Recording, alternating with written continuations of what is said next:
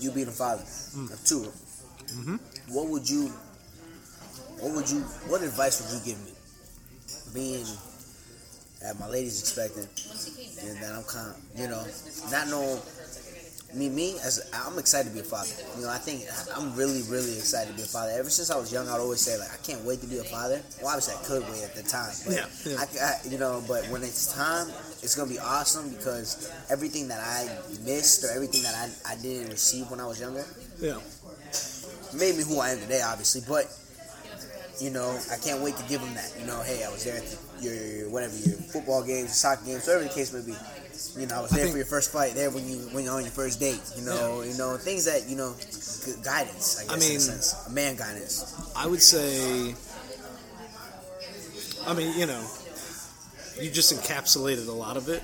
Is be there, be excited, and be patient. And I don't mean to disrespect anybody else because people have different circumstances, and you can show your care a lot of ways, but you need to be there. And so if you don't have to work 15 hours a day, don't. I say it's like I do the tutoring after school, like I miss a couple meals, but I think, I'm always trying to balance, like we talked about earlier, like how much time away from family makes family better so we can pay for stuff versus, so to whatever extent you can, be there, and then be excited, which you're also good at. Little kids get excited about little weird stuff, and what I find is as long as I'm excited with them, like he's into it, So if when I buy, like we get him a toy, I try not to just think what toy is he gonna like. I try to think what toy would I like, because if I play with him with the toy, that toy is worth the money because we get this use out of it. If I buy him just something he likes and he brings over to me, I'm like, whatever, and he plays it a little bit and then he sits it down, right? And so like I try to find things that I know he'll like, but that I would be interested in doing too, because then we get to do it together. One, I don't have to buy as many toys because we both like this, but it also means, so it's like, and so be excited about little stuff because kids get excited about weird stuff.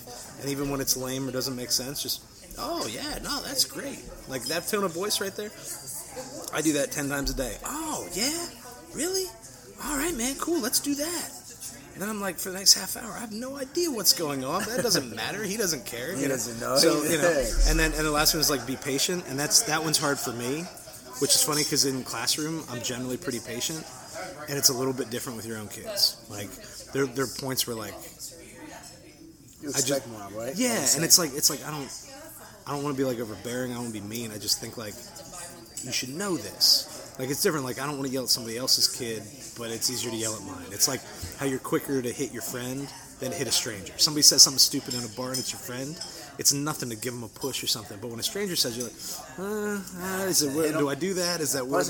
Is this really a thing? But when it's your own kid, it's easier to like yell. For me, anyway, it's easier to have the urge to yell than it is in school, and I don't fully know why. And so I'm constantly reminding myself, like, take a deep breath. It's cool.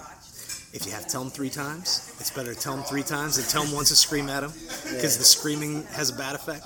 Telling them 3 times doesn't hurt anybody but me, and I can deal with that, Yeah, like, sure. So, be there, be excited, be patient would probably be the 3 I would say. Okay. I like that. That's cool. I appreciate that. Yeah. Like I said, you're going to be good. You're going to be good.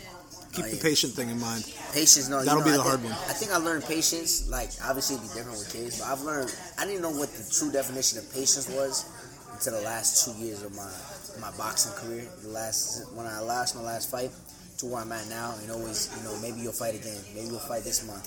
You'll fight this month, but then it gets canceled. You won't fight this month. Okay, hey, I'm going to train for this fight, but then, or just whatever, just in everything. It's like, wow, like I really understood the true definition of patience. 2 years later, I saw him fight. Yeah, that's the, like there, it's like this ongoing sort of grind thing. The kid thing's a little tricky because you've got, like, you're going to be tired at certain points, and your girlfriend's going to be tired, and then all of a sudden she's going to be telling you to do something that you either already did or don't need to do. And then the trick is you're trying to, be cool for the kid, and you got to turn around and be like, I got to be patient with you too, because I'm going to be right as often as I'm wrong.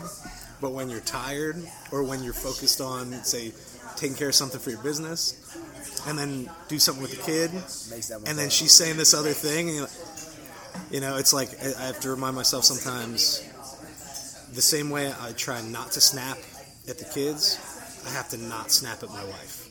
And not that I want to do it often, like we get along, like, oh, it's good, but when you're busy, everything else seems busy. You got to remember, like, I have to remind myself that sometimes when the world's busy, it's only busy in my head, and not everybody else knows that it's busy in my head.